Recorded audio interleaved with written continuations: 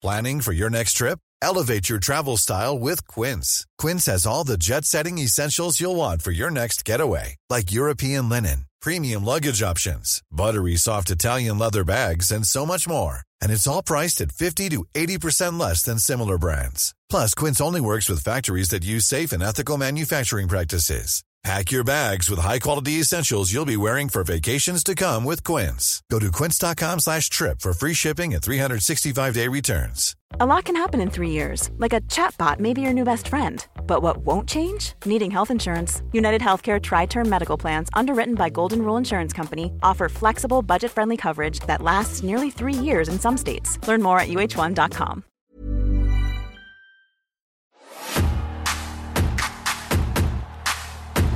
It's showtime, folks! This is where the big boys play, huh? Woo! And look at Goldberg! He's ready! Oh, yeah! It's going to be the biggest battleground in the history of our sport. Look at that! Look at that! There we are, once again. God, it's like we're stuck in a vortex. Welcome! It's still going. It's still going. Any more? There's something I want to talk about. We'll start off with. But Cold Holic Classic, Nitro Review, www. Tom Campbell, www. Nitro Kid Sam Driver. Go. Early on in this episode, right, we're going to fucking get to this. So much shit happens this week. Early on in this episode, they show you that Ric Flair was attacked backstage 2 weeks ago. That feels like a fucking lifetime ago. Time does not count on Nitro. No, but like that, I was like, oh yeah, that was like a month ago. It's like 2 weeks ago. And I'm like, there's been 2 episodes since. Like that's it.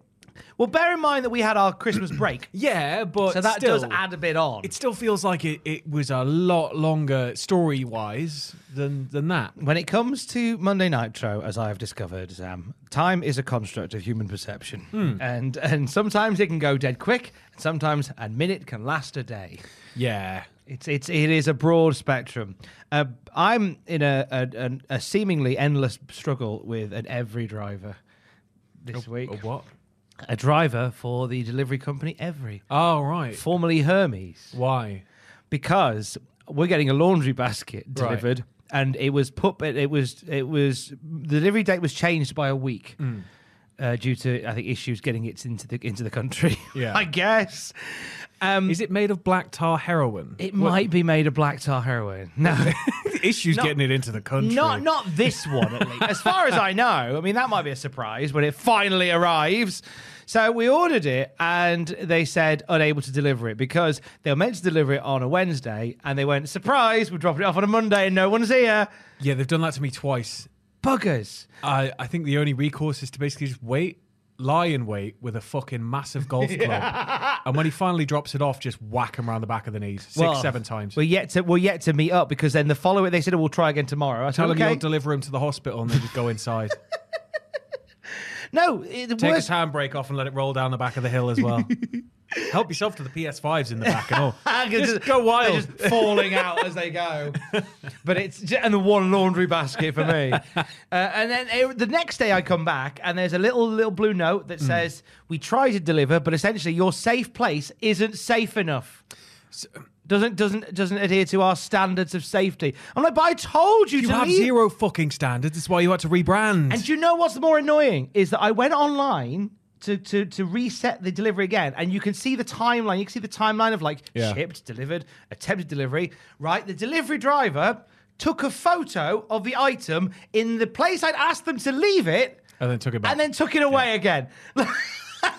Leave it there. My favourite game that they like to play is, I can't be fucked. I'm going to pull up outside the house and just say that you weren't there because I guess I'm being GPS tracked. So I'm going to just park up for a second and then drive off. And it's like, right, okay, if I catch you again, going to knife all your tyres. Let's see how many deliveries you make for the rest of today. I might get you on this guy. I feel like I get the thing delivered. Just find out his home address, Tom. Stalk him.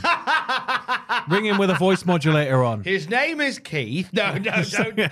Let's not. Dox him. Let's dox Give Keith. Me his phone number. We'll ring him up at 3 a.m. We'll shit him up. We'll be like, We know you got the basket. Where's my laundry basket, Keith? I'm watching you, Keith. Fucking livid. Fucking watching you, Just one Keith. laundry basket. You want to be careful, Keith. Because it's brought my future marriage into question. Yeah. Right? Because Alex said to me the night, "Are you sure you ordered it?" I said, "Yes, I did. Now it's a matter of principle. Did. You've definitely got to go old school Italian vendetta on him. You've got to just, make sure he sleeps with the fishes and just done. The time's just there. He needs to suffer for his discretions. Just like I think I might have to. Just the fact that it nearly led to a wedding being cancelled. Just a laundry basket. They do this thing now on Amazon. Yeah.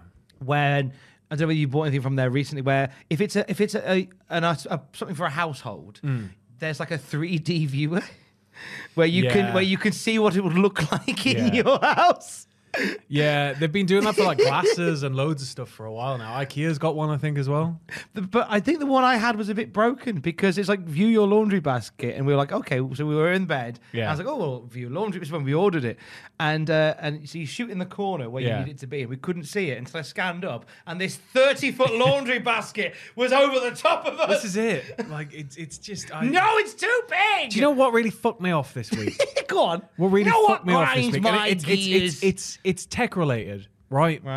So I listen to a lot, and I tweeted about this anyway. I listen to a lot of podcasts, but like Spotify exclusive podcasts for some reason are full of adverts. Like not like I get ad reads, right? I understand that if we're reading and promoting another podcast done by the same network, fine. You heard That's one a part of minute the ago. advert. You heard us talking about it, but it's when Spotify use their own Spotify Studios output to just sell me BBC programs.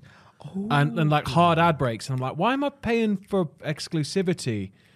Like, I'm paying for no ads. Why am I getting adverts? Do you get like video ones? I get like just interrupt middle of a sentence. Boom, here's a new thing from BBC TV. And I'm like, I don't fucking want to listen. I just want to listen to what I'm talking about. I want to listen and talk about Eisenhower, knowing about aliens and shit. I don't want to fucking know about some show on a BBC. But it wasn't that.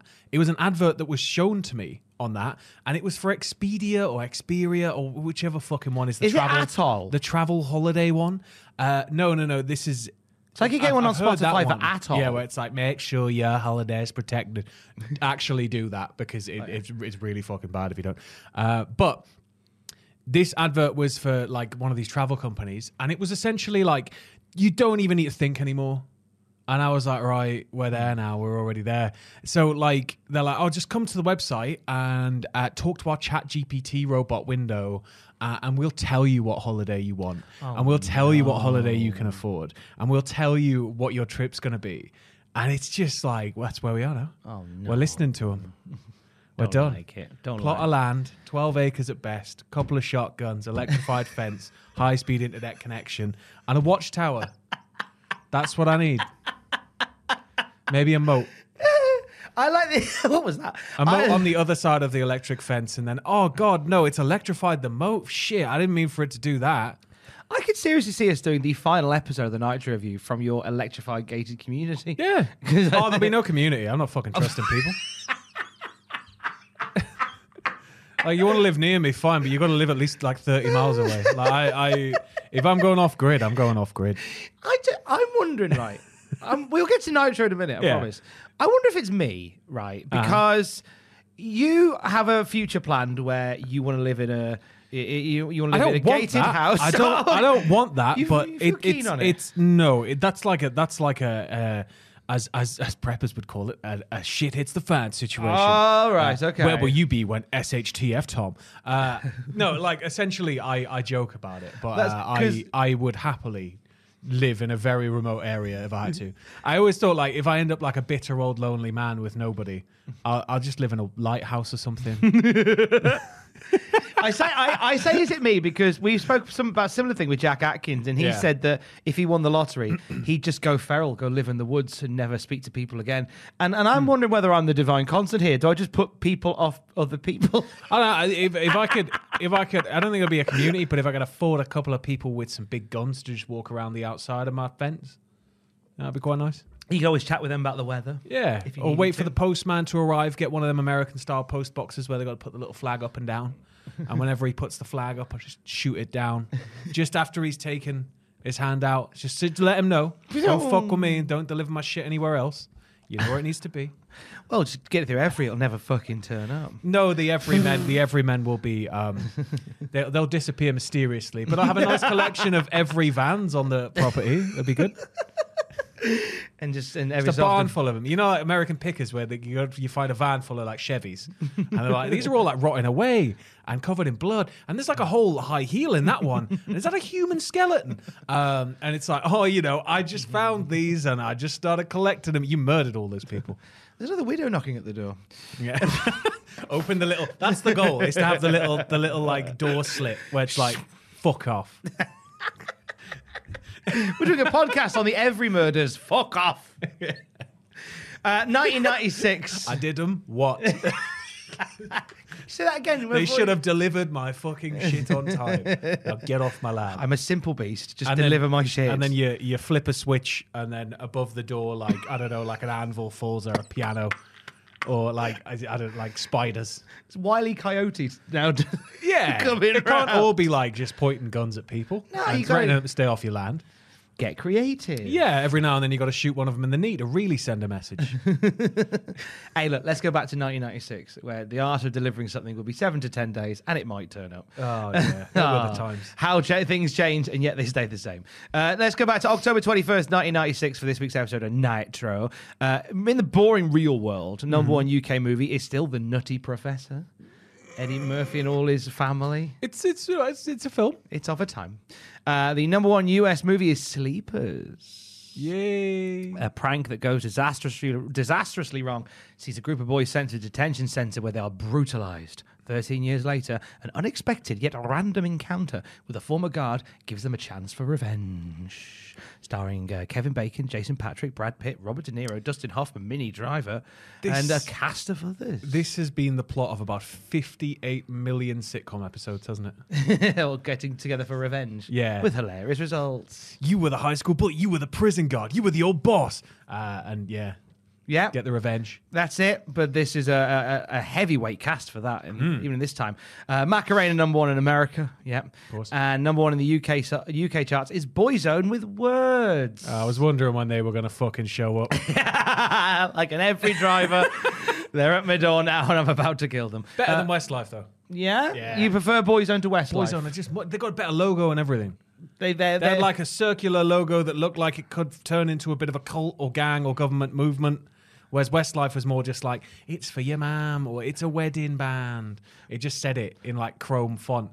Whereas theirs, they at least had something that looked like it could be militaristic. Do you know that one member of Boyzone and one member of Westlife tour together now? Really? Called Boys Life. Not surprising. Yeah, nice. They played the Hilton in Gateshead recently. It's going well. Words is a cover of the Bee Gees song of the same name from 1967. What? No. Music Week gave it 3 out of 5. Just when everyone had readied themselves for Boyzone's ascent to megastardom, they go and release their worst single to date. It'll still be a massive hit, but this cover of the Bee Gees' 1968 hit is terribly uninspired. He just finishes the review with, "This doesn't make me want to go anywhere near their Boyzone." Because ultimately the name is pretty fucking great, isn't it? It is pretty horrible. Would you like to come and see my Boyzone? It's an Tom, offer. do you want to look at my Boyzone? I mean, we can do it after. We can. Yeah. Rather see your Green Hill Zone. Oh, it's a Sonic the Hedgehog joke. He's done it. I've shaved down, mate. I don't... makes it look bigger, doesn't it?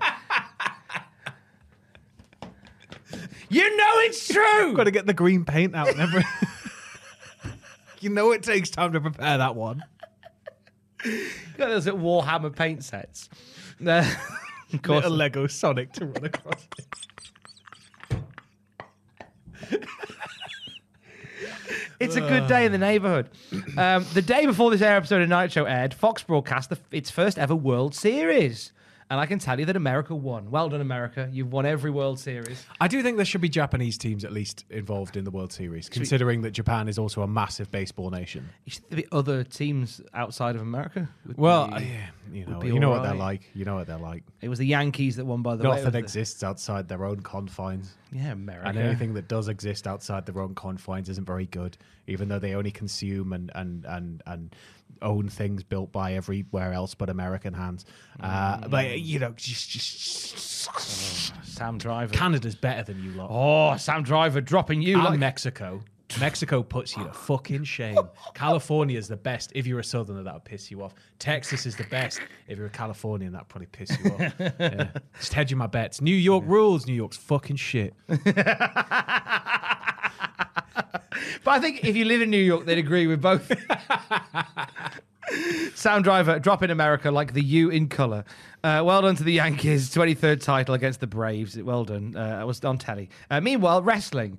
It's expected that the AAA wrestlers working for WCW, according to the Wrestling Observer this week, are going to be giving their notice this coming week to leave AAA for Promo Azteca Promotions after the split between Antonio Pena and Conan. That was my shoe, by the way. Oh, was your shoe? I thought it was like electrical. Like a little mouse. What the fuck? My shoe made the following noise. Noise there, and it was either electrical or maybe a little mouse. Promo Azteca Promotions. It's WCW is getting a lot here out of the AAA talents, so it's not surprising that there's going to be some sort of eventual like, well, what the fuck, guys? So I think that ultimately it's not going to be a main thing. It's going to kind of. There's going to be a bigger deal in America, so they're going to stay. But this is just what you've got to expect out of any sort of business relationship, right? It's always a two-way street. Everybody's always vying for getting the better end of the deal, and if they feel like they're being screwed, they're going to try and pull. So basically, besides Conan, according to the Observer, expected to leave AAA, Super Calo. Or Rey Mysterio Jr. How are we going to get by without Mr. Hatton glasses? He was designed by a rapper, I'm Hatton glasses. You can tell it's me by my Hatton glasses. Rey Mysterio Jr., Lady Victoria, Piero Jr., Los Destructors, La Sirenita, Super Crazy, Psychosis, Juventud Guerrera, Halloween, Damien, Natasha, Mosco de la Merced, and several others. And Ron Reese. And Ron Reese. And Keith the Every Driver, randomly. There have been numerous problems between Conan and Pena, from the style of promotion that Conan's run in Tijuana to problems with the wrestlers that haven't been booked in WCW. They see WCW as a territory, similar to how EMLL does LA, in that all the guys get a go at a different time. But WCW are like, no, we don't want just everyone to have a go. We just want your best ones. Forgot this was still the EMLL days. Yeah, boy. There was also a problem with the guys working so much in WCW that they weren't available to do AAA shows. So, like, your main company, if you work for AAA, you're going, oh, we need you for this AAA show. They go, sorry, I've got a WCW booking. Well, you work for us. You work for us, but they're paying me more money, and Eric Bischoff's got a cool motorbike that he lets me sit on sometimes. I'm not allowed to drive it, but he lets me sit on it. There is that. Money is a big issue as well. Until you sign Mr. JL, we are not coming back. He's a true luchador. It came to a head when Pena took the Tijuana promotion away from Conan, and they tried to patch Rey Mysterio up with AAA and came up with an angle for Mysterio to debut, saving his nephew on the October the 18th show. That never happened because of bad blood between Damien and Mysterio, stemming from Mysterio going to local newspapers and giving away the results of his Psychosis versus Ultraman mask versus mask match. So, Ray, yeah, you dog. Naughty boy. Conan met with TV Azteca during this week. He proposed a deal to bring his entire crew of Promo Azteca Promotions to their TV network. His demands, which TV Azteca accepted, were that there be no commission to the Promo Azteca company for deals already done with the wrestlers coming in regarding either Japan or WCW. WCW have its first priority on dates with all the wrestlers that they are currently using, and the wrestlers would be free to accept bookings anywhere in the world except on shows promoted by Televisia. So this is a bit of a turf war in the Mexican wrestling scene, with WCW placed somewhere in the middle to take a full advantage of all the talent coming through. Legit, just taking advantage. Essentially, just taking there like all a big advantage. Spider. Just WCW is a virtual lock to break its all-time gate record this coming Sunday for Halloween. Sorry, Slim Jim Halloween. Slim Jim Havoc. Presents Halloween Havoc. That's right.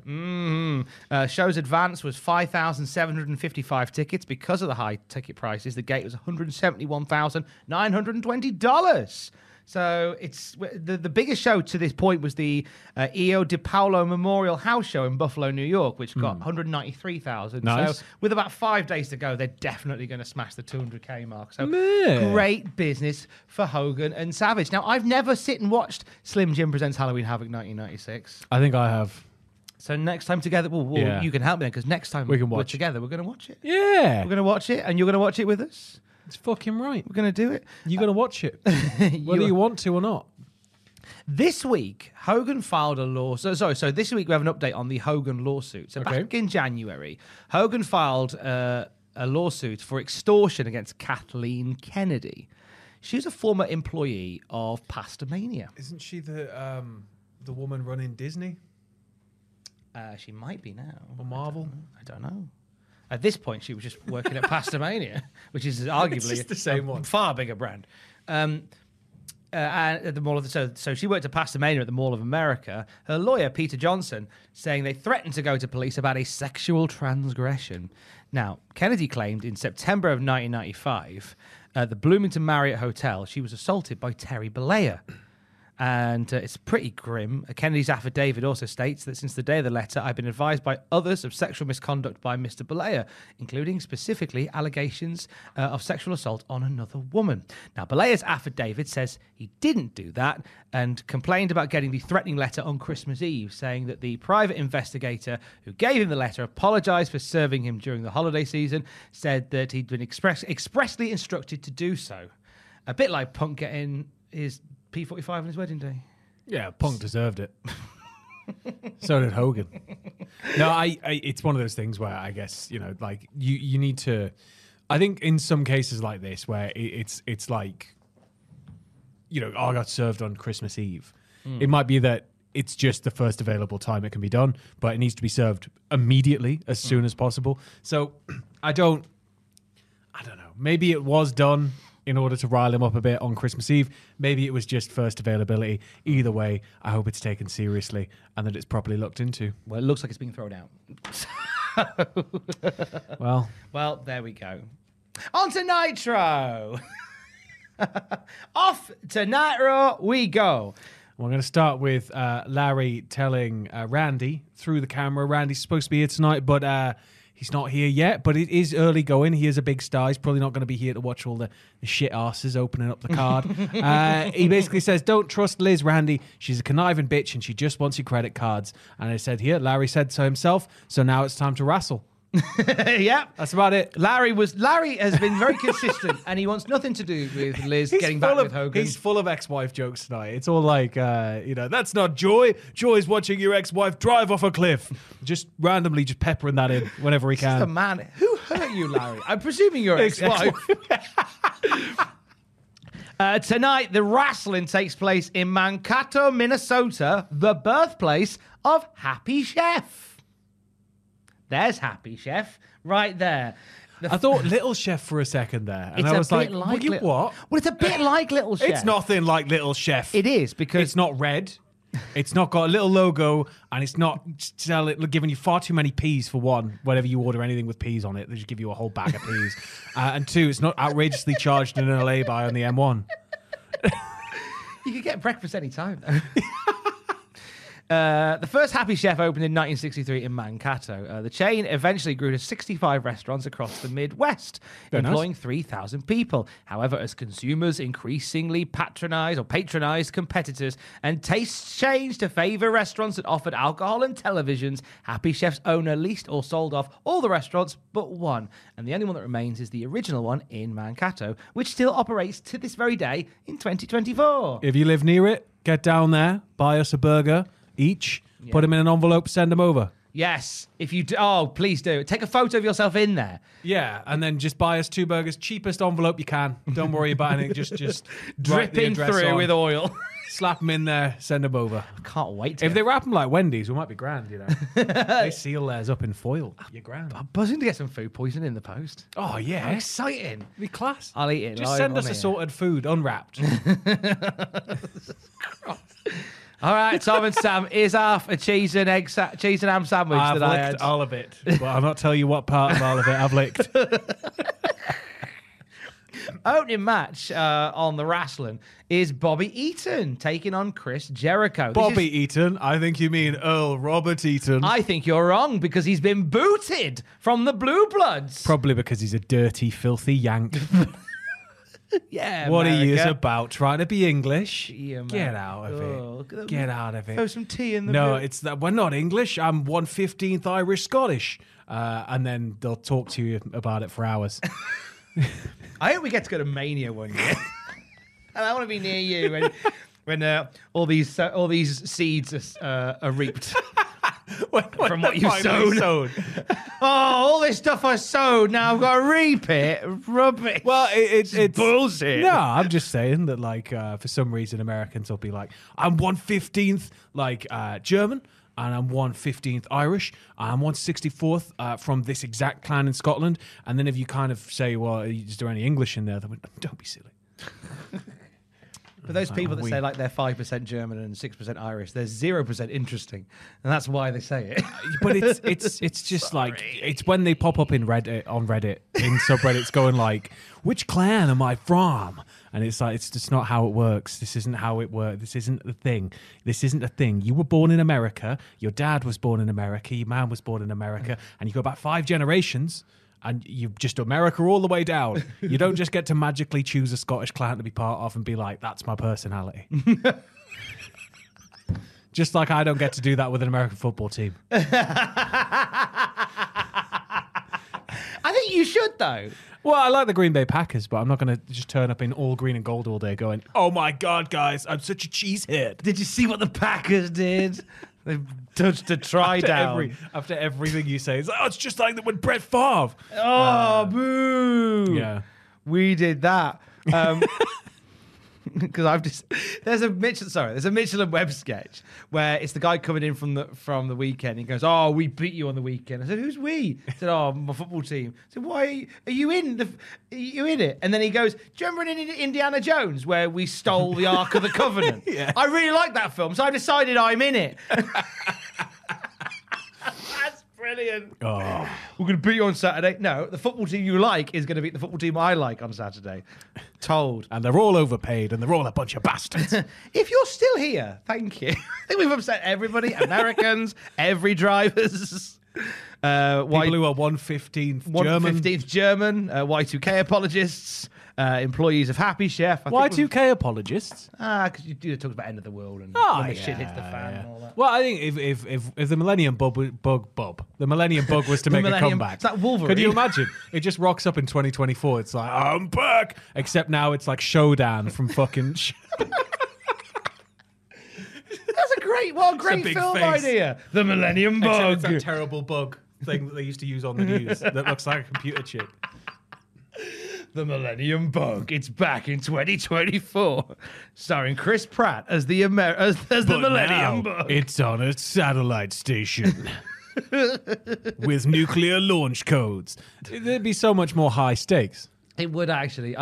See, you've got it as like a disaster movie. I've got it as a comedy.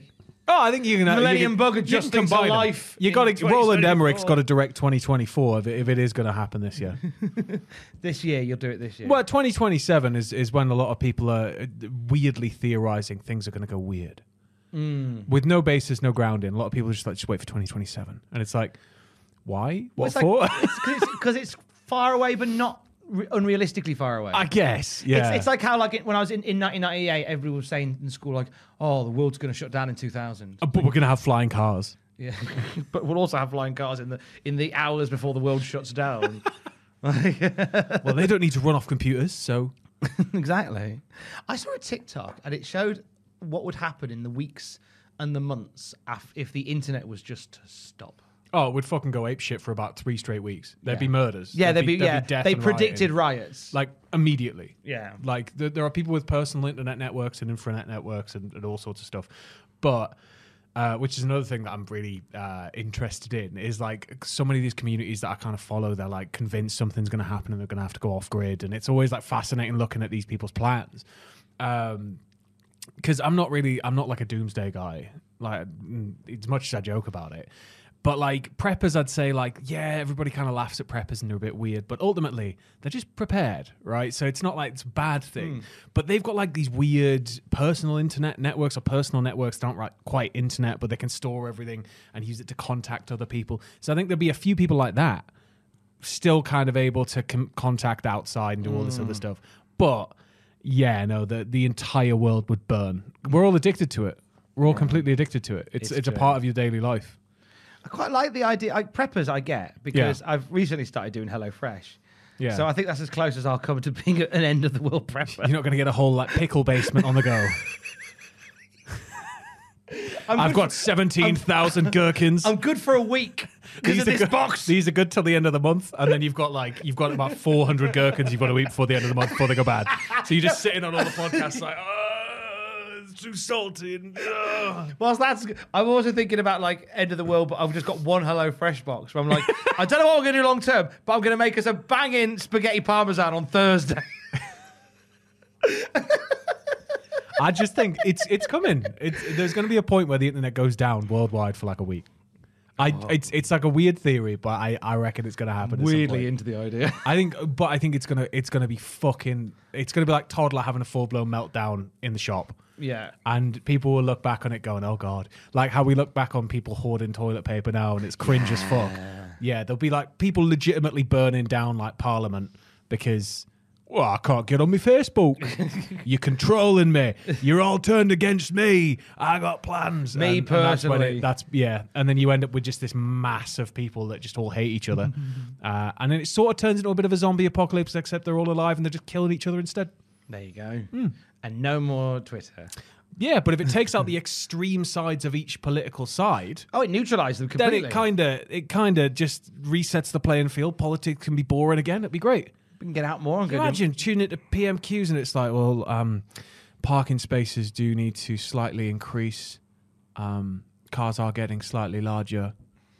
Instead of it being like, Wah! Every fucking 5 seconds. It's and not angry. answering any questions. It is very angry. Yeah.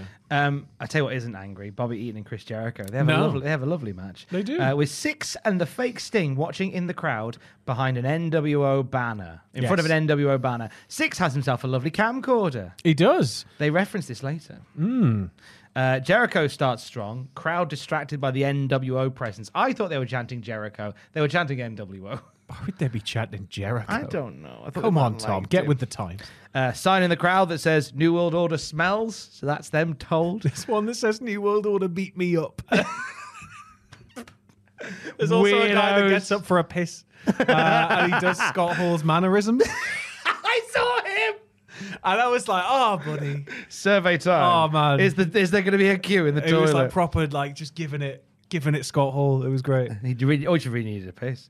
Bobby guillotines Jericho to take control. Both fight to the outside, with Jericho driving Eaton into the turnbuckle shoulder first. Back in the ring, Eaton lands a very much a desperation neck breaker, hits a lovely diving knee off the top for a 2, but Jericho claws it back, pins Bobby with a missile drop kick. 1, 2, 3, Jericho wins. In the crowd, is that Sean Waltman, Six, telling Jericho to suck it? He does a crotch chop in the crowd. I didn't notice that. Does a little crotch chop. I was too busy pre-DX wondering when we were going to get to like the Dark Side episode where it turns out that's the fateful camcorder that kind of derailed his life a bit down the line a few years from now. But also you missed the funniest part of this match. Oh, did I? So as Bob Eaton's making his entrance to his chipper baby face, Bobby Eaton. Yeah. You are the Bobby Eaton. Boo-dee-boo-boo-boo. He's running down the ring. And it's like, ladies and gentlemen, you talk about WCW needing a leader. I genuinely thought it was going to end with, well, here he is. It's Bobby Eaton. I was like, fuck off. Why not Bobby Eaton? Because he spent the last year and a half or 2 years wearing a fake powder wig and getting beaten every week. Jinder Mahal spent a year getting beat. He became WWE champion. He did. Anything he is did. possible. That's true. Where's Bobby from? Do we need to increase the market share there? He's from England, isn't he? That's what Blue Bloods have been That's right. telling They've us. turned him babyface, and they're going to say he's from like York or something now. Tony interviews Chris Jericho. He's buzzing to get back to the hotel. I assume he's got room service booked or something. Yeah. And he's got a Corby trouser press, which he can use. I'm always excited to use them. He tells Six that in 6 days, he'll face him in Las Vegas at Halloween Havoc. So this is a match that's been on the card for Halloween Havoc, but the commentators made no mention of it. Oh, don't worry. This is going to be a thing that features Yeah. throughout the night. This is random bollocks. Because Six is watching the match. At no point did Tony Schiavone go, oh, of course, well, Six fighting Jericho. No, none of that. There seems to be a disconnect between the first hour and second hour, and it's because the second hour 100% thinks they're cooler than the first hour. Oh, without a doubt. So they're like, we're not going to tell them shit. Figure it out, Eric's lads. like, watch this. We get a lovely Put them together in a match, and they don't even realize they're about to face each other, baby. See how they do.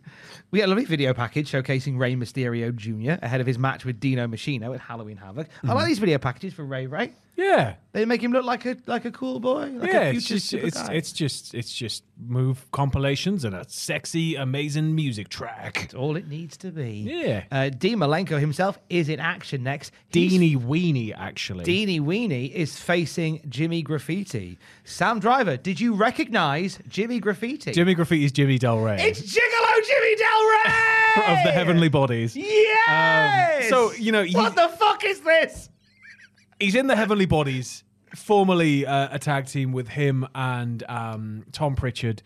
You know he's a capable wrestler, just off that alone. Like, teaming with Tom Pritchard, you can't be a slouch. Like, Tom Pritchard is a trainer, like, famously went on to become a sort of trainer to quite a lot of people. But Heavenly Bodies, a fantastic tag team for a while there. Even had a little ECW run. But now you bring him back to WCW solo and you make him Jimmy Graffiti, the worst gimmick I've ever seen in my life. Why does it... It's like Jimmy Graffiti and then a WCW logo stamped on it, not even like stenciled on it. It'd be like if it had a bit of a paint blotch around it, it would have looked a bit more cool. But no, it looks like somebody's opened up McZee's word art. And made fucking Jimmy Graffiti and like loads of little paint splatters instead of splotches and sprays. And then on the back, for some fucking reason, in his bottom right of his back, it just says extra large, XL, unless it means 40. Like, did he used to play a sport with the number 40? What is this gimmick? He's in like tie-dye fucking Gap Year pants or shorts. Like, you treat Jimmy Del Rey like this. You could have put him in any gimmick. Look how they massacred my boy. It's like they saw El Barto and went, that's it. That guy reminds me of Bart Simpson. He's the fucking one. Jimmy Del Rey, you are our new Bart Simpson. Sad he didn't shout, "Don't have a cow" before the match started. No, they have to legally change it just to don't have a heifer, dude. Eat pants, dude. Eat my slightly long boxes. Devour my boxes, father. That's sinister. Whoa, let's never say that ever again. Stick me pants in your mouth, father.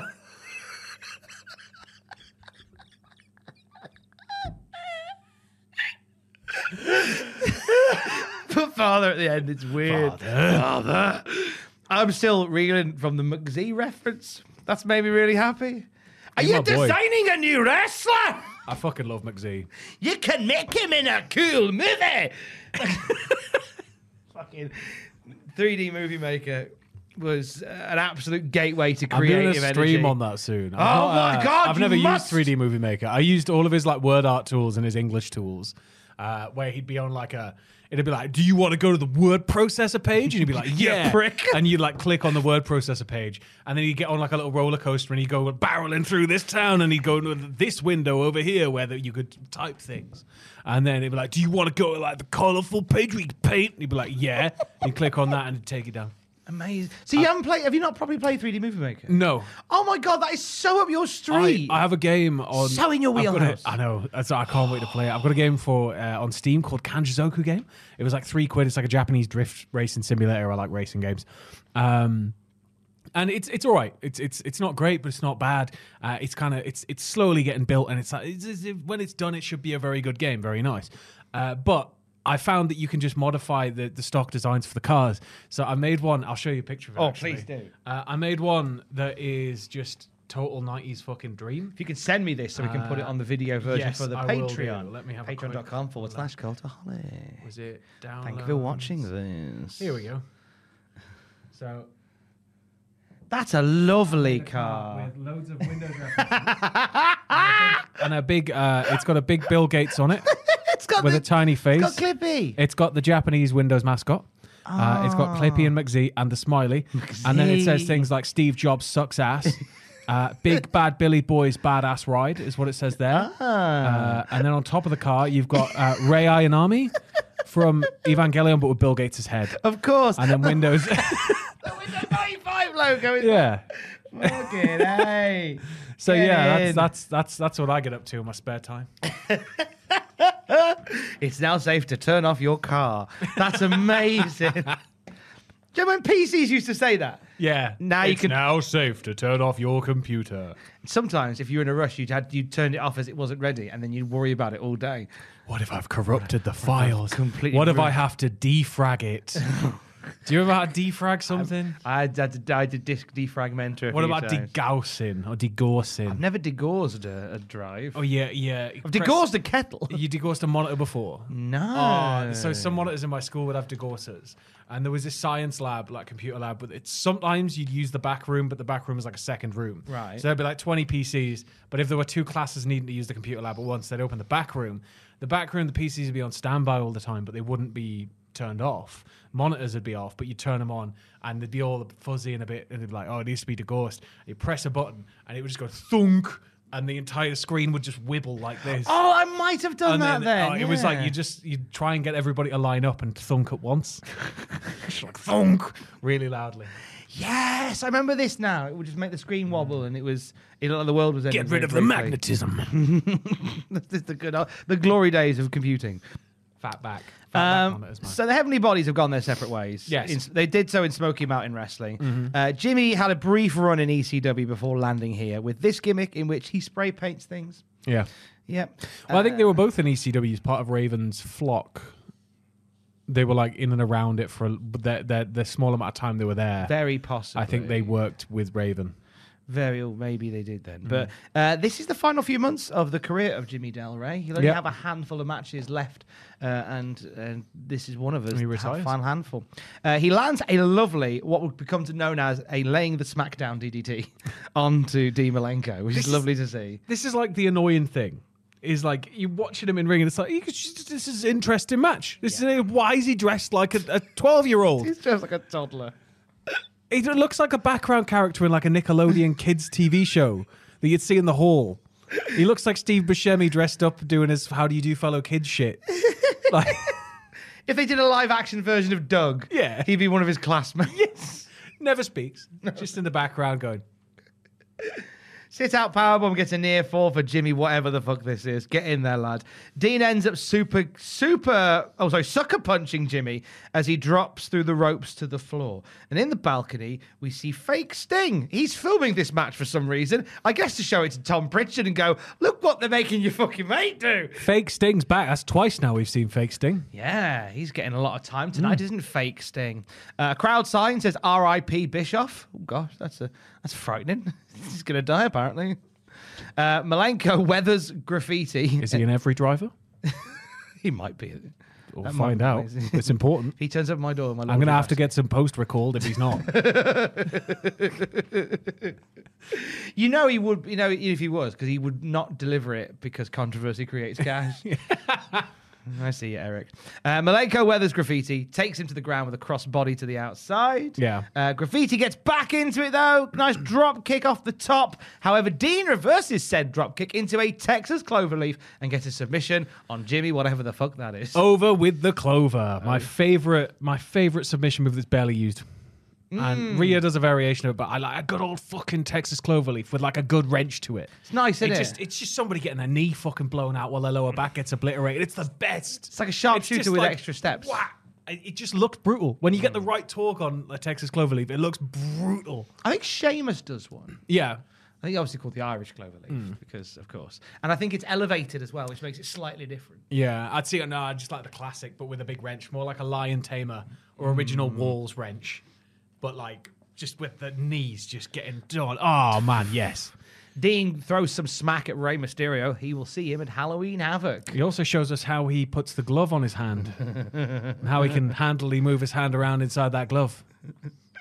I don't know how Dean resisted the urge. Oh, easy, Tiger. He resisted the urge to have his hand up in the mask and not go, "Hello, my name is Rey Mysterio, and I'm gonna lose at Halloween Havoc." that'd have been me. Blah, blah, blah, blah, blah. I'm Ray Boring. Blah, blah, blah, blah. I'm about to leave and go to a different company. Booyaka, booyaka. My son's gonna be a twat in many years' time. He's not even my kid. No! I'm gonna lose an eye. And it'll grow back like normal. Diamond Dallas Page in action next. He's taking on Craig Pittman. We get a montage of diamond cutters. Tony is putting this move over as dangerous. I love the emphasis on the diamond cutter. And DDP gets quite the reaction when he comes out as well. He's getting over like Rover. And the crowd, I mean, why would you put Pittman out there? He's just going to get done. He's just going to get so done. He gets done from the off because Pittman gets in the ring and he's ready to go. And then Teddy calls him over and goes, "Hey, Pittman, I've got some strategy to share with you." And as Pittman turns his back on DDP to go, "Yeah, what's the strategy?" Dallas Page is fucking twassy. Yep. What are you doing? Never turn your back on your opponent. Never. That's like school fighting rules. Just don't turn your back. If you're in a fight with somebody, you just don't turn your back on somebody. Pittman, he served the country. He served his country proud, but fucking idiot in the ring. He's too busy listening to that Teddy Long. That Teddy Long's ruining his career. Teddy is getting long in the tooth for him. DDP lands a tombstone pancake for a near fall. Pittman kicking out and sending DDP onto Nick's back in the process. So Nick Patrick is refereeing with his still neck in his brace. neck brace. Yeah, still going, every time he's supposed to move. Still really late to count every pin because he's kind of got to go to then drop down. Everybody is desperate to see Nick get a fucking shoe in. Because even just DDP getting kicked out and landing on Nick's back gets a pop. I love this whole Nick Patrick story. For me, it's so crap. It's brilliant. It's just he's so clearly the NWO referee as well, which we'll get onto in a minute. But it's the entire way that this has unraveled has just been shit arsery after shit arsery, and it's just getting funnier. Pittman is in charge on the outside. He gets back in the ring and puts the code red on DDP. But I was legit at this point like, he might do it. This could be a new feud for Pittman. But then we remembered it's Pittman. So, of course, he's not going to do it. No, but explain. Because inexplicably, Concord. Teddy Long sees Craig Pittman get the code red on. And he goes, aha, that is a devastating move. Diamond Dallas Page will probably tap out to that. I best stand up on the apron and distract the referee. I can only assume that Teddy is turning on Pittman. That's what I thought.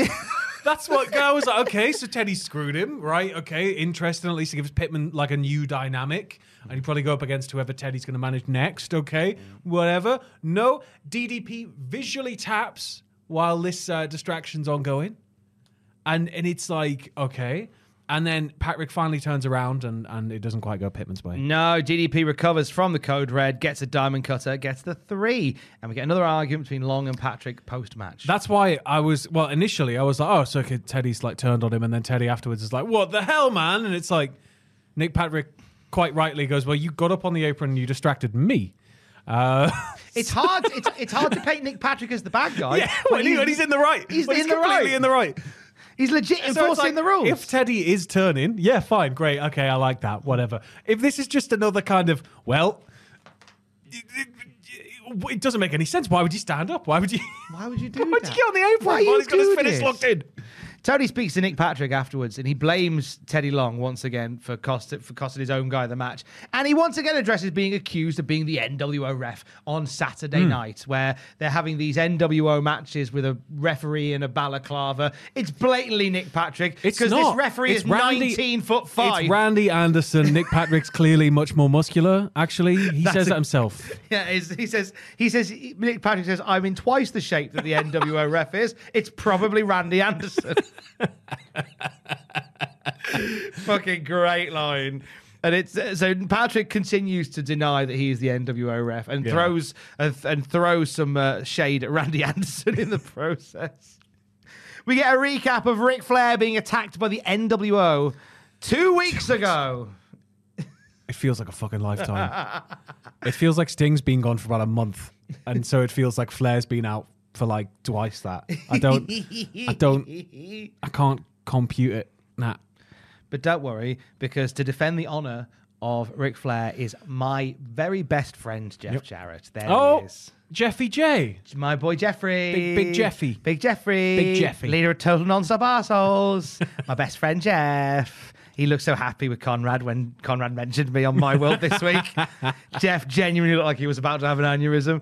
I don't know why he's so cross. Jeffy got angry. All Conrad said was Tom, and Jeff looked like he was about to blow a gasket. I think you could take him, you know. Do you reckon? He's getting on. I want to fight. He's my mate. Getting on. He's my bestie. He's getting on. He can take it. My shiny boy. Yeah, what if he wins a belt, though, and then you can take it? He's got that Texas Chainsaw Massacre title. Take it. I'll have that. Yeah. But I don't want to fight. He's my shiny boy. He's my lovely baby blue. Yeah, but you can elevate each other. You got to think about it like wrestling, Tom. That's true, actually. Jeff really would be elevated. What we'll do is we'll put a ring. By having a match with me. We'll put a ring on a floating barge in the middle of the tide. And by the time you get the timeout, that's your time limit. If you get out to sea, we're not rescuing you. You got till you get the timeout. Jeff, if we're hearing this, get in there, Jeff. If you're lucky, you might be able to jump on the Shields ferry if it just happens to be passing at the right time. Hopefully you don't collide with it. Of course, in wrestling, Shields ferry means something different. It's Roman Reigns, Dean Ambrose, and Seth Rollins. Get on here, lads! Swimming like dolphins. Like fucking... Like David Hasselhoff in the SpongeBob movie, just Roman Reigns in the water. It's the CGI Roman dashing across the tide. There's never been a faster or easier way to start your weight loss journey than with PlushCare. PlushCare accepts most insurance plans and gives you online access to board-certified physicians who can prescribe FDA-approved weight loss medications like Wegovy and Zepbound for those who qualify. Take charge of your health and speak with a board-certified physician about a weight loss plan that's right for you. Get started today at plushcare.com/weight loss. That's plushcare.com/weight loss. plushcare.com/weight loss. Quality sleep is essential. That's why the Sleep Number Smart Bed is designed for your ever-evolving sleep needs. Need a bed that's firmer or softer on either side? Helps you sleep at a comfortable temperature? Sleep Number Smart Beds let you individualize your comfort so you sleep better together. J.D. Power ranks Sleep Number number 1 in customer satisfaction with mattresses purchased in-store. And now, save 50% on the Sleep Number Limited Edition Smart Bed for a limited time. For J.D. Power 2023 award information, visit jdpower.com/awards. Only at a Sleep Number store or sleepnumber.com. Hi, I'm Daniel, founder of Pretty Litter. Cats and cat owners deserve better than any old-fashioned litter. That's why I teamed up with scientists and veterinarians to create Pretty Litter. Its innovative crystal formula has superior odor control and weighs up to 80% less than clay litter. Pretty Litter even monitors health by changing colors to help detect early signs of potential illness. It's the world's smartest kitty litter.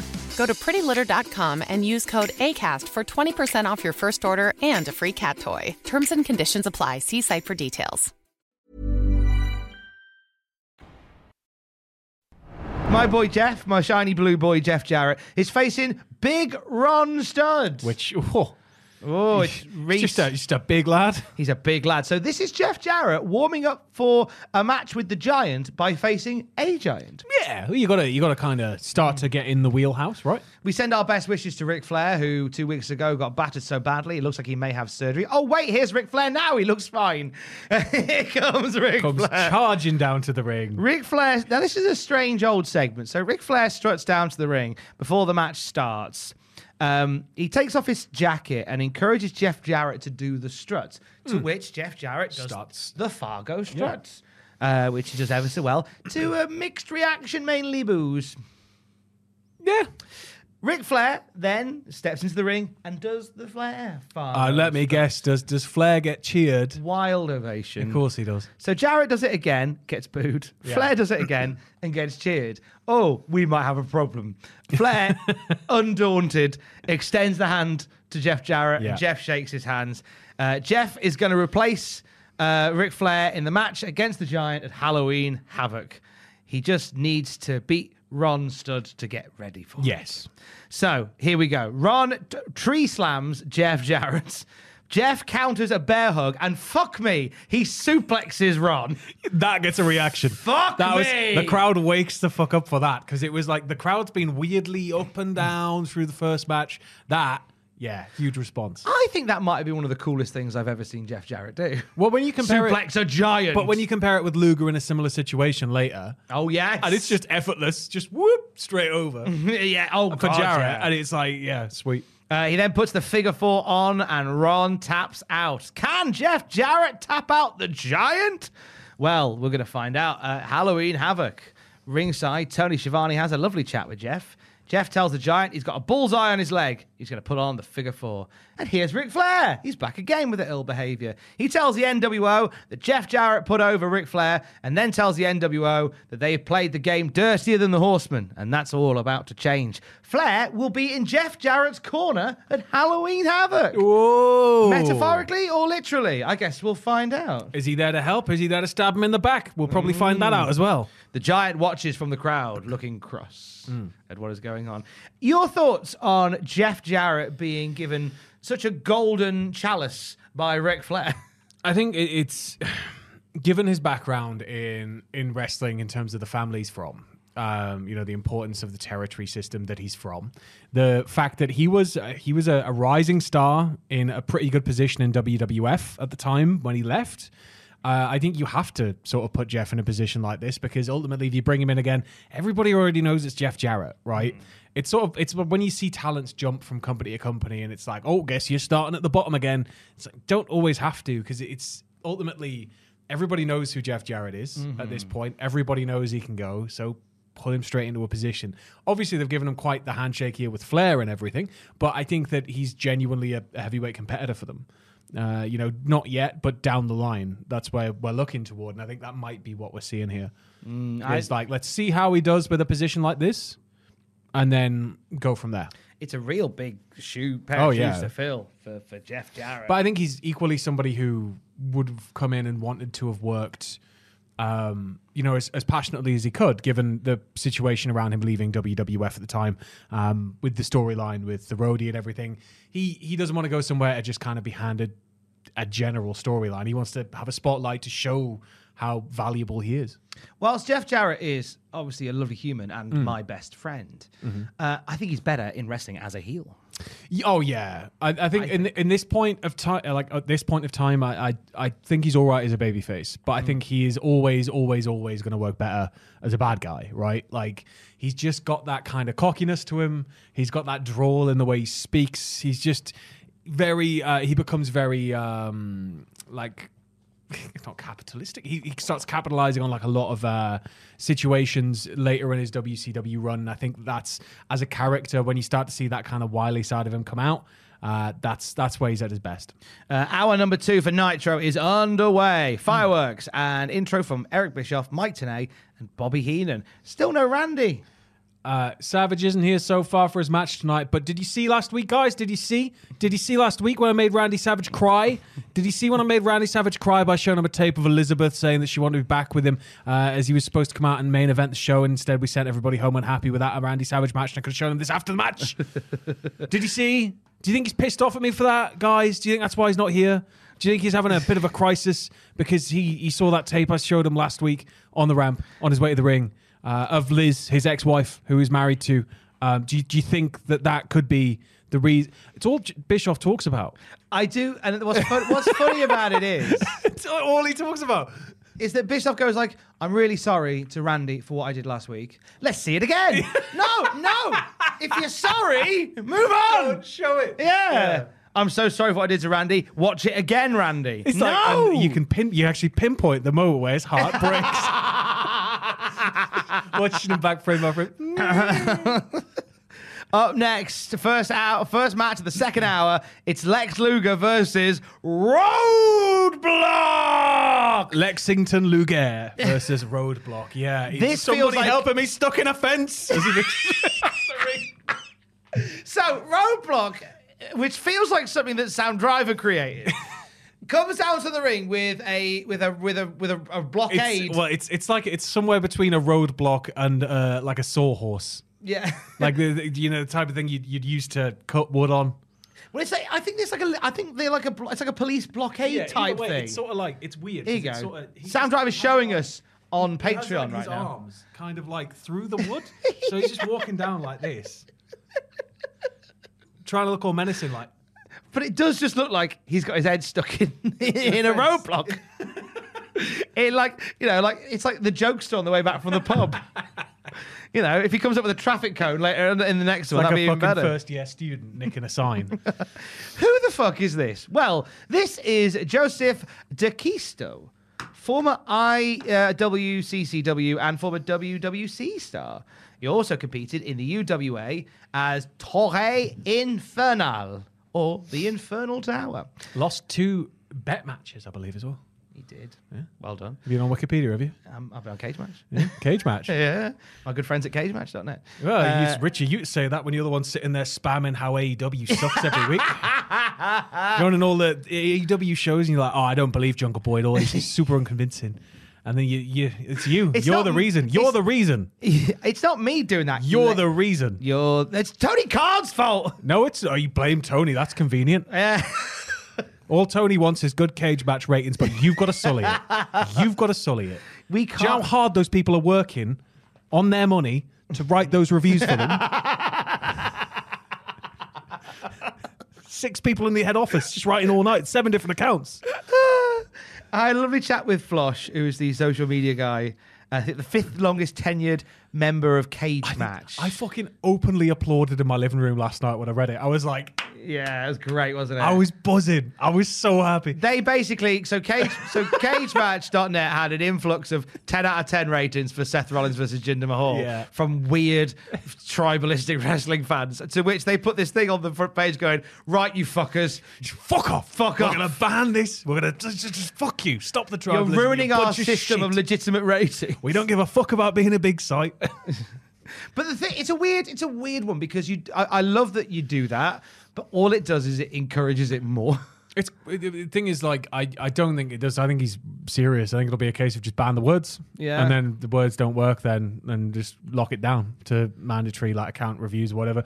It's ultimately it's harming what has been for a very long time a very good, very balanced system. Mm-hmm. Obviously, you've got to take every review you read online with a pinch of salt because, you know, whether it's for a restaurant or a wrestling match, there's always going to be one person going, well, that didn't tick all of my boxes, so it gets a 0.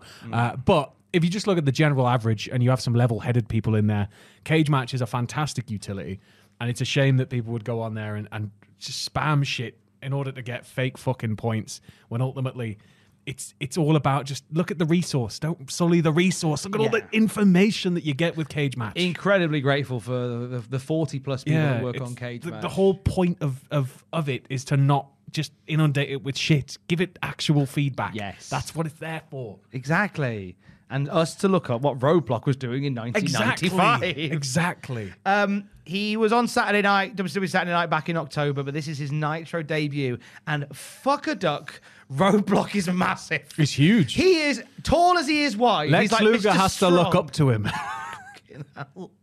He is a big boy. It is Lex Luger going up against him. And he's a big boy. He's not massively coordinated. No, but he's got a good look to him. He looks somewhere. Well, he basically looks like the love child of John Tenter and Tugboat. So Typhoon and Earthquake together, like sellotape together, with like I don't know, with a little just bit of Side King from Hairy Bikers. I thought, yeah, like with some like platform shoes on, just a little bit of extra height. Yeah, what a monstrosity. We get a picture-in-picture with Arn Anderson telling Lex Luger he's going to make him say, I quit at Halloween Havoc. I'm going to start calling him a combination of Earthquake and Typhoon, and he's just going to be called Earthoon. Earthoon is the new name for Roadblock. Earthoon. Which I feel like sounds like a Pokemon. Or a rude word. you bloody Earthoon.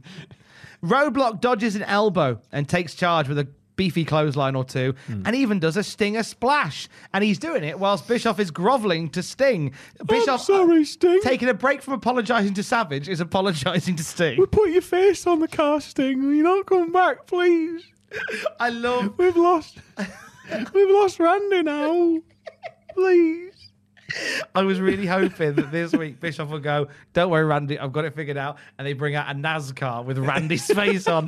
It's the Sting one, but with just Randy's face hastily slapped over it with like a smaller decal. Yeah. So it's Sting's body, Randy's head. No long hair, just they quite awkwardly cropped it to like here. It's just like a circle. Sting crossed out Randy. The hat is just stuck on, but it's smaller and it looks weird. And Bischoff going, I don't understand why this isn't working. Like, maybe stop apologising with NASCAR. I know what he likes. He likes Slim Jims. I'll send him a box. Randy's house is just made of Slim Jims at this point. Just a big freight, just a truck, just dumping them on his garden. They missed a trick. They should have had Randy Savage at some point give somebody a bouquet of Slim Jims. Oh, that'd have been lovely. Yeah, and they have to make actual flowers out of like extra wide Slim Jims, which they have to produce that are like this thick, but they cut it into slices and they can make little roses. But then you get people trying to eat the whole like massive glizzy, and it's just bad. It's just, I don't even think it. My salt intake has gone up. Nice meaty salty treat. Lex fights back with a power slam. He goes for the torture rack and just drops him. But don't worry, he goes for it again, and he picks him up and he whaps him on his shoulder nice and firm, and then he steps around and he drops him. He's laughing at this point, his Lex. Yeah. He's like, this is hilarious. And commentary are legit at this point kind of shouting as if he's going to be able to hear him. Hear them kind of going, well, he doesn't want to get an injury before the big show. He doesn't want to get an injury, as Luger's now powering up for a third time to fucking lift him. And fuck a duck, he does it third time. Third one gets him up, and Roadblock taps out dead quick, so Luger can put him down dead quick. Back in 2022 on Twitter, a graphic of this torture rack was shared online. Lex Luger described it as his toughest torture rack ever. Mainly because I had to pick him up 3 times. Yes, probably the 3 times, and the fact that this guy's wide as he is tall. You're putting a torture rack on a house, essentially. At least a Smeg fridge. A torture rack on a Smeg fridge would have been easier than Roadblock. Luger wins. See you at Halloween Havoc on Anderson. But more importantly, see you in hour 2, which is right now. Eat shit every week. Eat shit every week. And hold on, let me just have a check here. NWO t-shirt commercial? Yes, buy the shirt commercial. I'm waiting for something. Right, no, it's not this match, it's the next match. We get the Lee Marshall update next, though. Oh, we do. I love these. I love these. Lee Marshall on his red phone, little still image of him in the corner, watching a spectacular sunset in Phoenix, Arizona, ahead of the show in the American West Arena next week. He's there really fucking early. Is he fuck? He's saying things like, remember it's 5 a.m. here or 5 p.m. here. Oh, yawn. Additional facts. I've just come out of the Delaware Walmart and I'm here in Delaware. And it's like that level of information. Oh, there was a woman walked by with a dog wearing a Delaware t-shirt. What a sports team. Oh, that seagull that you could only find in Delaware. Get off my burger that I bought from Delaware Burgers. It's a Delaware specialty, this burger. He even gives us a weather update for next week, telling us that temps are in the mid-70s when they get here. And he says he has to go now because he used to go... My planet needs me. I wish he had said that. No, it says that he went to college in Phoenix, Arizona, so he's off to a couple of reunion parties. Fucking Lee Marshall on the fucking Raz. They just happen, yeah. Bobby then says, I hope they leave him in the desert. Bobby just being a shit to Lee Marshall, who's off to go meet some mates for a nice quiet pint. I can't tell you how much I love these Lee Marshall bits. I hope they never go away. They're just fucking ridiculous. They're so twee. I get that they're like, it's buy tickets, we're coming to your market now. But it's just hilarious. They're just really twee. In what is a wild 2 hours of wrestling, it's broken up by this old boy just going, oh, well, it's a lovely sunset here today. Look at my mustache. I'm off to go and see a friend I've not seen in a while. They're so twee. I love them. Do you ever think on these long, cold winter days? It just starts going off like that. Well, I'm in the place where my wife had her first affair, and sadly wouldn't be the last. Buy tickets to Nitro God, for I next love week. that woman. I still love her. Buy tickets to Nitro. It destroyed my family. I still wake up at night screaming, buy tickets to Nitro. God love you, Lee Marshall, Tony the Tiger. From one big comeback to another. Fucking American Males! Fucking right, my boys are back. Boys are back in They've town. been off on a stripping tour or something. Well, Scotty Riggs has been injured. Yeah, stripping. Injured stripping. Yeah. They are... That's the gimmick. The gimmick is they're strippers. You can't tell me it's not. Have you seen the photo of Scotty Riggs and Buff Bagwell working out together this week? No. Oh, it's lovely. Just 2 old boys, bit grey, still beefy, in the gym. American Males. Where's the sleeveless tuxes? Get them on. Get back in the ring. Get going. They look like they could have another... Get going, American Males. If I were Joey Janela, right? Whatever's left to Joey Janela after Ricky Berwick was done with him. Props on getting Ricky Berwick, by the way. That's great, wasn't it? That's great. I was not expecting to see that yesterday. I was like, what? Nor was I. I messaged Ricky and I said, come and have a chat with Cultaholic about your match. And he went, let me get back to you. And then it was about this time yesterday, the day of recording, where he went, yeah, I can do 2 p.m. Eastern. I was like, well, I guess I can as well. And it was a very wild conversation. Very nice. What a lovely man. He's class, isn't he? Lovely boy. So whatever's left of Joey should book the American males for Joey Janela's spring break. I just want to see American males everywhere. Tony should just give him $1 million contract. Yeah. He's losing Sting. You need some WCW flavor. Lex doesn't really go anymore. American males. So as Sting leaves, American males return. I think American males should retire Sting. Fucking yes. Get Big Papa Pump out there as well. And then you have basically 2 run-ins. So Big Papa Pump and Buff Bagwell. And then like Big Papa Pump defeats Sting a bit extra, just proper beats him up. Just beats him up. And then Buff's doing this whole like, yeah. And then Scott Steiner like shoves him. So he takes out Steiner, which is going to lead into a feud. And then out comes Scotty Riggs. And then they run to the back. And in the time that he's been in the back, he takes off his stupid red hat and dungarees, and he comes out and he's dressed as the male stripper we all know and love. And American males run down and then beat up Scott again, and then beat up Sting even more. Oh, you were nearly there. and then there's this 50-foot scaffold, right? And Sting's just looking at it going, that's it. That's where I'm going to do it. And there's these 50 tables, right? Russian leg sweep off the scaffold through 8 burning tables. Sting gets on up. a forklift. As the American males theme is playing all the way through. On a pole on a forklift. On the roof, on the pole, on the forklift. What if we just had a pole match rather than on a pole? In the bowl, in the bowl, down in the valley. What if there was just a pole and you just had to beat each other with a pole? I'm in here thinking of new gimmicks, Tom. I'm doing it. Just twatting each other really hard. I've got my eyes on promoter of the year. 2 wrestlers' skulls were caved in today. Well, they should have had thicker skulls. After a ludicrous pole versus pole match, where the wrestlers had to twat each other with metal poles. In this promotion, we don't do anything by halves. 2 wrestlers have died today. The booker is said to be annoyed because he's going to have them do a rematch on Thursday. It's okay. We can keep them fresh with a bit of Febreze. We'll throw them out there. We'll see what happens. Maybe some magic. Just fucking We've got him on marionettes. Weekend at Bernie's and them. A wrestling promoter was described as impressively sadistic in his attempts to rematch 2 dead wrestlers. Talents that threatened to leave after the pole incident were forced to then control said talents as puppets. You always make it worse for anyone that doesn't want to play along. Well, the promoter... You always make it worse. The promoter has like a small personal army just pointing guns at everybody going, you do it. Do it. It's always fucking guns. He just keeps dressing up as like a generalissimo. And he's grown in a mustache and he wears epaulettes. That's me. It's always with you. It always ends with wrestlers having guns pointed at them. But I could be a cool like Cuban dictator, and I could like smoke a cigar, wear sunglasses in the dark inside. Fidel Castro. Yeah. Stub my cigarette out every now and then, cigar, and go, this displeases me. You can't leave. Stay. Come down and do an Inoki. You've seen like a 5-star, amazing, unbelievable match that like Meltzer's losing his shit over, and I'm like, collar and elbow, tie up, boys. This is shit. Start like banging chairs. What's happening? 2 strikes. We're hot shot on this belt. What are you doing? 15 minutes? This is wild. I told you, it's 2 minutes. Get out there.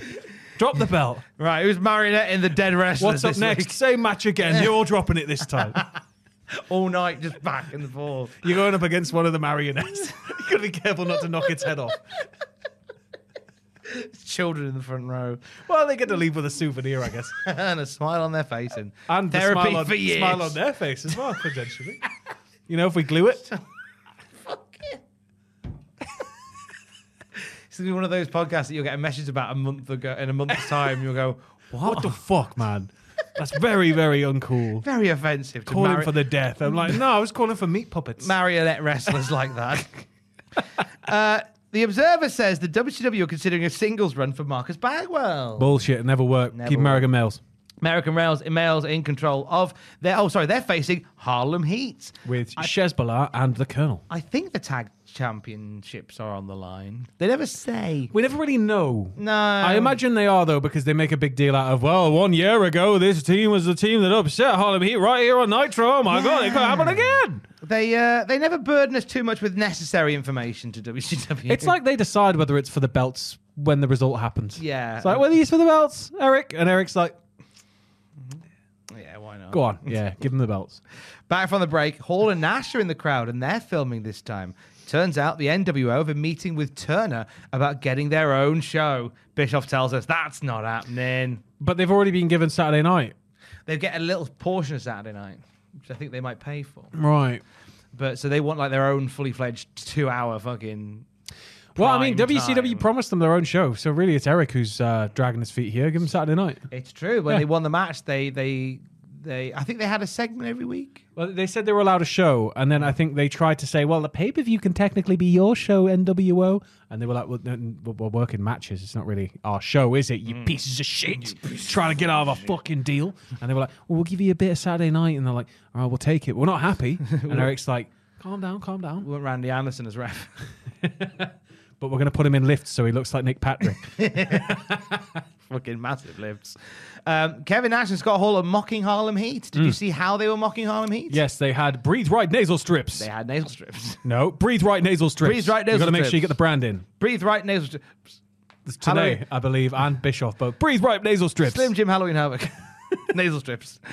Chaos in the opening sequence. Sherry and Rob Parker, sorry, in the closing sequence, as Sherry and Rob Parker get on the apron, Scotty clatters them. Stevie Ray lands a sidekick, pins him. Bagwell is literally a split second too late to break the cover, and it's a 3. Feels like a shoot 3. Patrick watches the entire thing unfold as well before realizing, I don't need to watch this, and quickly goes, yeah, looks away slightly. I was like, God damn it.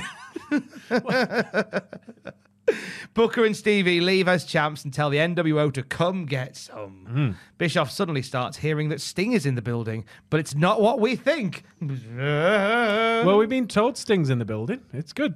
Yeah. More after the break, apparently. No, it's not after the break at all, because next it's the Fantastics making a Nitro return of Bobby Fulton and Tommy Rogers. They look good here. They're facing the Faces of Fear, Meng and the Barbarian. What is it about the Faces of Fear's families there, Tom, that gets mentioned here on commentary? Oh, go on. Is it that they used to jump from tree to tree and were cannibals? Oh, no, I didn't hear that part. That was... That's a worry. That's a dated... Can I guess who said that? Go on. Bobby. I believe it was, yes. There you go. Sorry to chuck you under the bus there, Bobby, but it sounds like something you'd It's say. missing the 3, so it's the trifecta, isn't it? It's usually it's like the people were savages, they were cannibals, and their skulls are skulls are solid. That's it. That's the 3rd. So we're waiting for that in the match. We'll see. Meng and Barbarian land a nice combo backdrop powerbomb onto Bobby Fulton. That's really nice. Throws him, and then he catches him and powerbombs him. Yeah, Love crowd then that. go pretty wild for that. Love that shit. And then Bischoff goes, oh my God, NWO Sting's here. What's he doing NWO here? Sting's here, everybody. It's not like we saw him an hour and 10 fucking minutes ago 5 times. Is it because it's on the second hour, so it doesn't they're count? not. They're not talking. First and second hour commentary is just not talking. No. Eric's not even looking at his own shows. He's turning at Tony Khan. He's just part of the action now. Pretty soon he's going to be a character. This is what's happening. It's ridiculous. So is Eric not?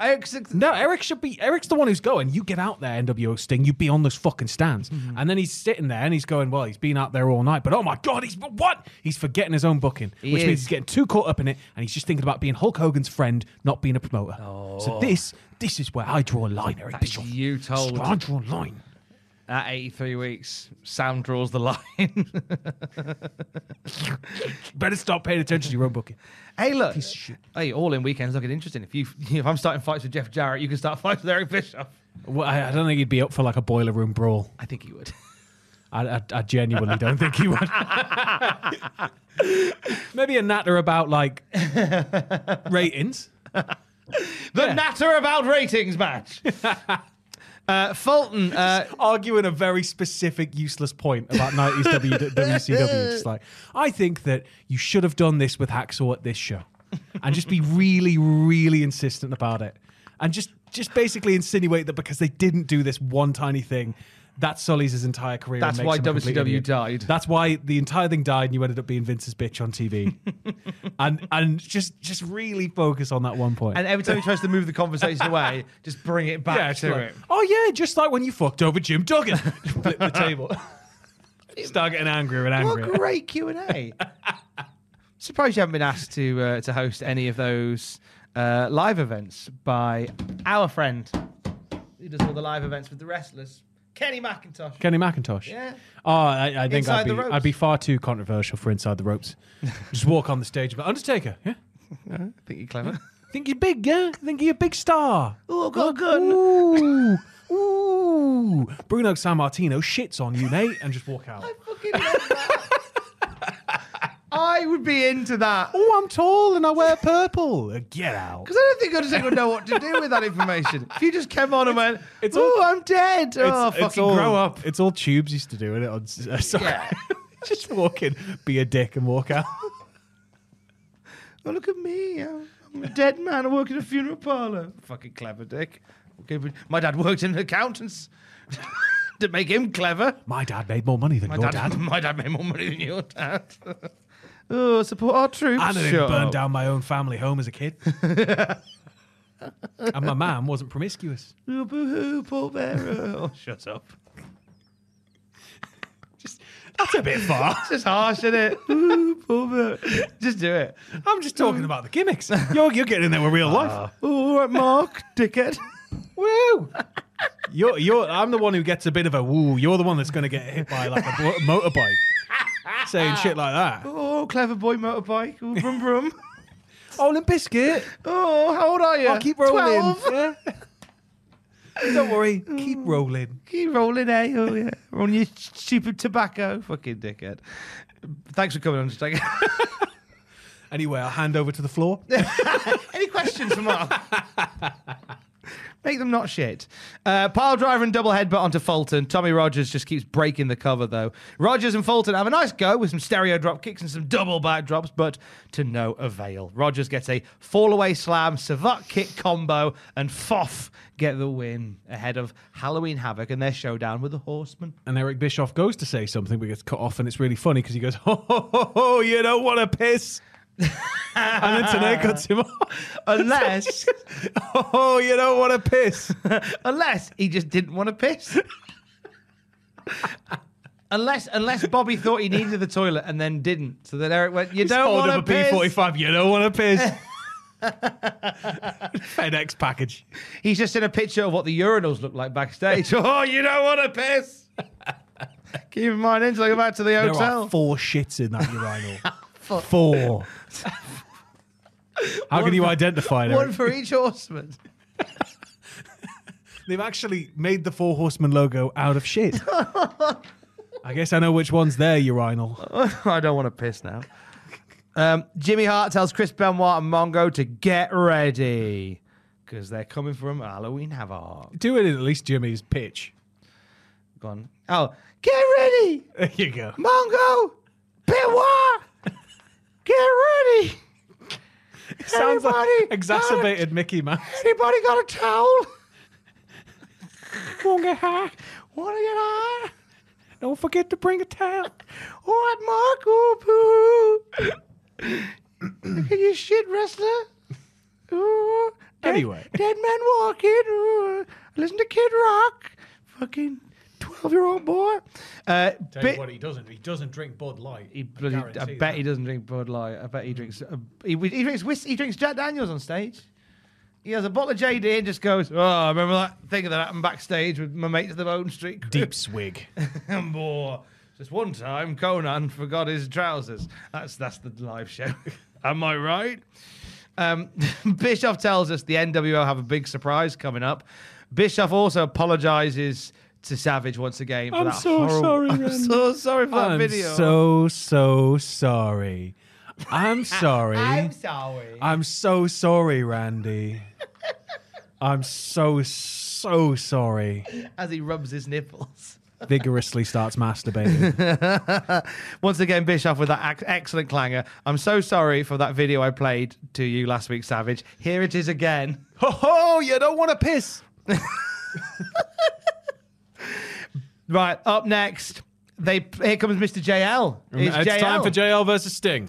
And they play Sting's old music. The crowd pop because when you're sat at the back, it does look like Sting. And they've really fucked us over the last 3-4 weeks, 5 weeks, 6 months. So they're not going to fuck us over again. We're definitely getting a big name tonight. It's not even the main event. Usually the main event's where it all goes sideways. It's fake Sting.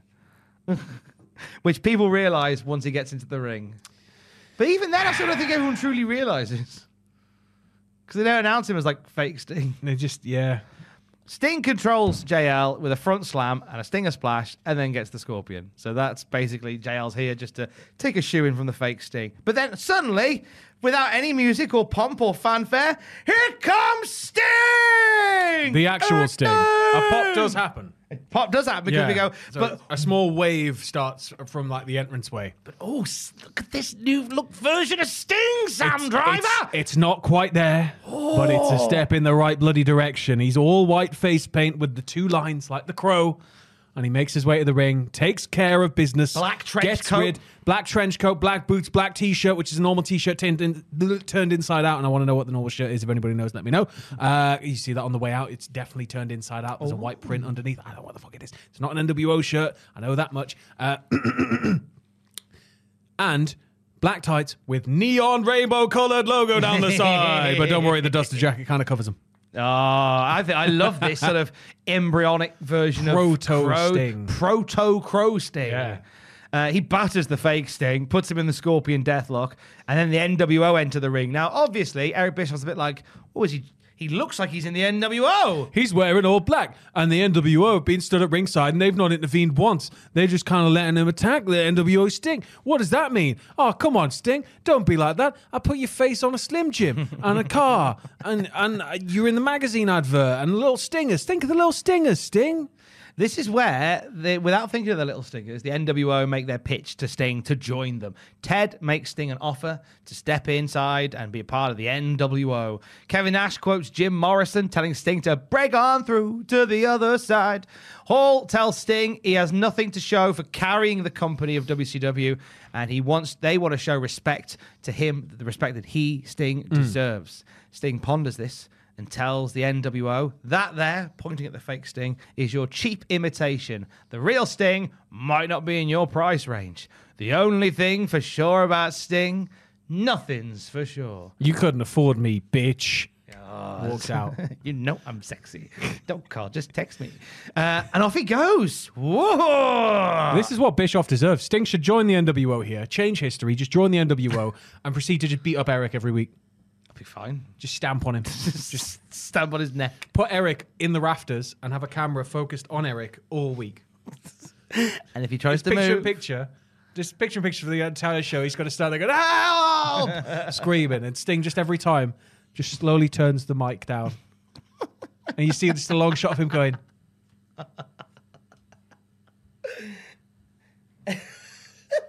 And if Sting tries to leave...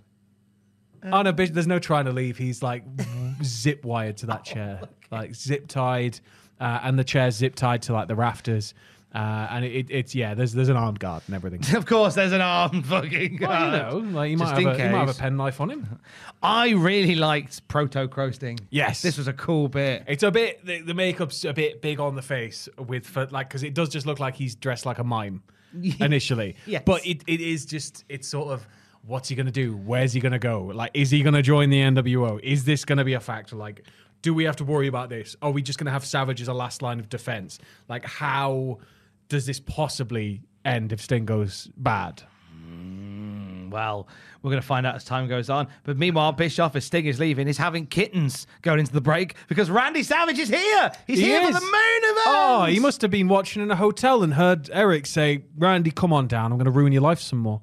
Get down here, you coward. Get down here, Randy. It's Chris Benoit in the main event versus Macho Man Randy Savage, apparently. 6 minutes left on this episode of Nitro, and Savage is here, all in black. All hats. black. Looks great. With round glasses as well. I like it. Bischoff approaches Randy as he's walking down to the ring, and he apologizes for last week. I'm sorry, Randy. I'm sorry. I'm so sorry, Randy. But when you cried, yeah, I've watched that all week. It's just, I'm so sorry. So erect. I mean, sorry.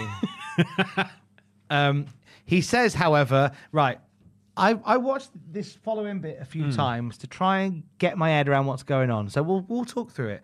Eric says, I have something to show you, Randy, that shows the true nature of Hulk Hogan. Yes. Ahead of Halloween Havoc and how he's trying to get to you. So watch this now. We then get black and white footage from the set of Three Ninjas, which is the film that Hulk Hogan is in. Yes, with Hogan dressed as a sort of somewhere between a He-Man and a Putty from Power Rangers. Basically, yes. He's got a big, like, S&M strap with a button in the middle of it. And his hair he's got like a hair piece that's... His hair is giving me Axe from Demolition before he got fired, or before he quit. Nice. When he just sort of grew it out. And had like a normal, conventional I work in an office haircut, even though he was part of Demolition with all that face paint. It's very much like that. So he's here in his Three Ninjas acting attire, and he talks to the director of the film and tells the director to fuck off because the NWO is now running. We're taking over this show, buddy. Three Ninjas, Miracle Mountain is a Hulk Hogan feature. And that's how it's going to be. Because they don't want... They want to make sure that there's no deficit financially, and they want to make sure that the business is run properly. Good fucking luck with the box office on this one there, lads. The NWO, yeah, they struggle. More on that next week. He brings it... So Giant is here to film. He's, I guess, operating the camera and directing this. He's there to be muscle, scene. but essentially, Giant is going to be the director. Hogan's going to be producer. So Hogan's going to worry about the finances. Giant's going to worry about the creativity. And Hogan brings in the actor for the show, Miss Elizabeth. Yes. Who is very cross.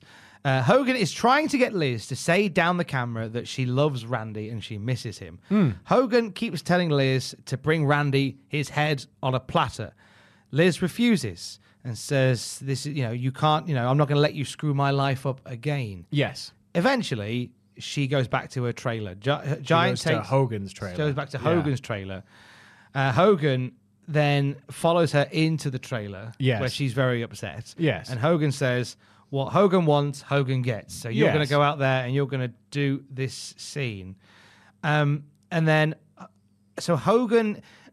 So, it's a really weird bit. Does this mean that last week, when Liz was crying about wanting to get Savage back, that was... Hogan setting it up? She has been coerced into it. She's been coerced into trying to get Savage back. Giant's the director, right? Which means Hogan's saying, I want this, Liz. And the Giant, if you don't do this, the Giant's going to get that out of you. Right.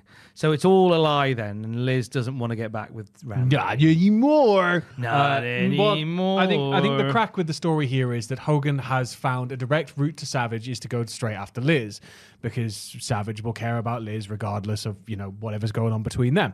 So I think the way that he's looked at this is essentially, if I get Liz on my side, regardless of whether she wants to be or not, if I use Liz, I can get to Macho Man, which means I can have him rashly challenge me and I can beat him, get rid of him once and for all. But to do that, I need Liz to do this. And if Liz doesn't want to do this, then I'm going to make Liz do this. Right. And so Liz is now in the middle going, I don't want to do this. I'm sort of caught up in all this bullshit. And now I kind of want to be out of it. So I think it's sort of ringing more true with what she was saying last week. But she's been forced to kind of say it and she's been forced to go along with their plan, I think. It's overly complicated. Yeah. Savage goes to leave after seeing all of this. He's as confused as we are. He then comes back. You wanted a main event? Don't worry, he's come back. He then says to Bischoff, "It just occurred to me how fragile friendships and relationships can be. You and I, Bischoff, know how fragile business can be. Even marriage is fragile. But Hulk Hogan, life is fragile." To which he storms off, apparently to kill Hulk Hogan. Not anymore. That's how it ends, with Bischoff and co. being very worried that Randy Savage is literally just going to go and stab Hulk Hogan. Well, maybe he will. He might. We'll find out on Sunday. As long as it happens outside of the arena, it sort of takes care of the NWO problem for WCW, and Savage kind of gets a top spot. It's easily done. If he doesn't get caught and go down for it. Fuck you, live crowd. Once again, you are not getting a Savage main event. No chance Sundance. No, you just don't get a main event at all. No. Screw you. Just get... Benoit stood there. I would assume a match happens when it goes off air, but... Well, I haven't read 2 weeks ago, there wasn't a dark No, that's true. The match last week I don't think there was a dark match, so it was like show ended with Savage just fucking off. So that's all. See you later, folks. Are they did the same here. Oh, this is just a weird end to a strange Nitro. There's pieces in place, a very confusing jigsaw. Yes. We're building WCW versus NWO. Mm-hmm. The idea being that WCW was caught on the back foot with the NWO invasion. Yeah. So they're sort of scrambling to put up a team against them, which is why we see Jeff Jarrett hastily added to the Four Horsemen. Yeah. It's why we're begging for Savage and Sting to come back because WCW is very rudderless at the moment. It's even more rudderless when the promoter's just pissing off all the talent. And the promoter's pissing off all the talent as well. What did you make of Nitro this week? It was an intriguing episode. I think again, it's weird. Like, it feels like it comes in waves right now with the weekly TV. That it'll either be a good episode where a lot of interesting in-ring stuff happens, a good episode where maybe a lot more storyline stuff happens, but the matches are kind of crap. And I think it was sort of somewhere in between this week. Somewhere in the middle. Yeah. Not the best, but hey, Halloween Havoc is on the way. It's going to break all kinds of Slim Jim Halloween Havoc. Sorry, Slim Jim Halloween Havoc. It's going to break all sorts of company records by all accounts. And we will watch it together, give you some retro reactions next time we're together. Yeah. Get this, right? So this is going out on the Thursday before the Royal Rumble. Nice. Which means this weekend you can join Sam Driver and myself and Fraser Porter and Matthew Gregg at Box Park in Wembley. Yeah. For the Royal Rumble watch party with Hooked on Wrestling. I'm not going to be able to drink throughout any of it. Are you not drinking? Well, I'll probably have like one or two, but I've got stuff to film. Loads of stuff to do. So you can film better when you've had a beverage. I definitely can't. We have a very special, we're doing a quiz on stage. We are joined by our very special guest, WWE legend, Fred Ottman, a.k.a. Tugger. The Shockmaster, Big Tugger, Tugboat, Typhoon from the natural disasters. He's joining us on stage for a special Q&A, and we're going to have some fun on stage. We've got a big quiz planned. And we're going to watch the Rumble together at Box Park in Wembley. I'm really buzzing. It's going to be a lovely weekend. I don't really get any sleep. No, that's fine. Sleep, I'm dead. It's my last weekend for my 40th. I'm going out swinging. Going out! Tom's going out swinging in London, everybody, after the Royal Rumble. Yes, we're all swinging afterwards. Oh, get your batons out. We'll have more wrestling news, of course, throughout the day at cultaholic.com. If you're listening on the podcast feed and you're wondering, where have the news podcasts gone, Tom, you fucking dick. Lazy bastard. Lazy bastard. The Cultaholic Wrestling News has its own podcast feed now, where you're getting 10-minute daily wrestling news every single morning when you start your day. I believe by now we should also have an Alexa flash briefing where you can say, Alexa, play Cultaholic Wrestling News, and it's there for you. It's good, that, isn't it? Alexa, order industrial-sized vat of Condoms. lubricant to my shopping list. Do another one just so people can really have their day ruined. Alexa, add 12-inch double-ender to my shopping list. More double enders. Alexa, 12 acres of land, electrified fence, shopping list, please. Alexa, when is the end of the world? He is at the Sam Driver. I'm at Tom Campbell. Together, we're at Cultaholic on Twitter. If you're watching on Patreon, that is a lovely hat made by Sam Driver's podcast notes. Oh, it's a lovely cup as well. Together, we're at Cultaholic. Don't forget to join us on. Cheers. Cheers, and see you in Box Park.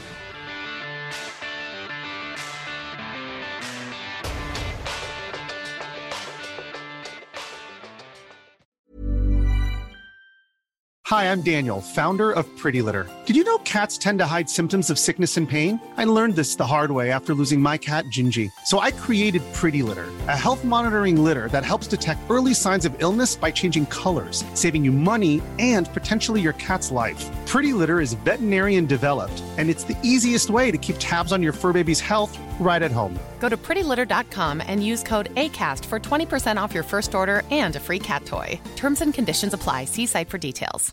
Hey, it's Paige DeSorbo from Giggly Squad. High quality fashion without the price tag. Say hello to Quince. I'm snagging high-end essentials like cozy cashmere sweaters, sleek leather jackets, fine jewelry, and so much more. With Quince being 50 to 80% less than similar brands. And they partner with factories that prioritize safe, ethical, and responsible manufacturing. I love that. Luxury quality within reach. Go to quince.com/style to get free shipping and 365-day returns on your next order.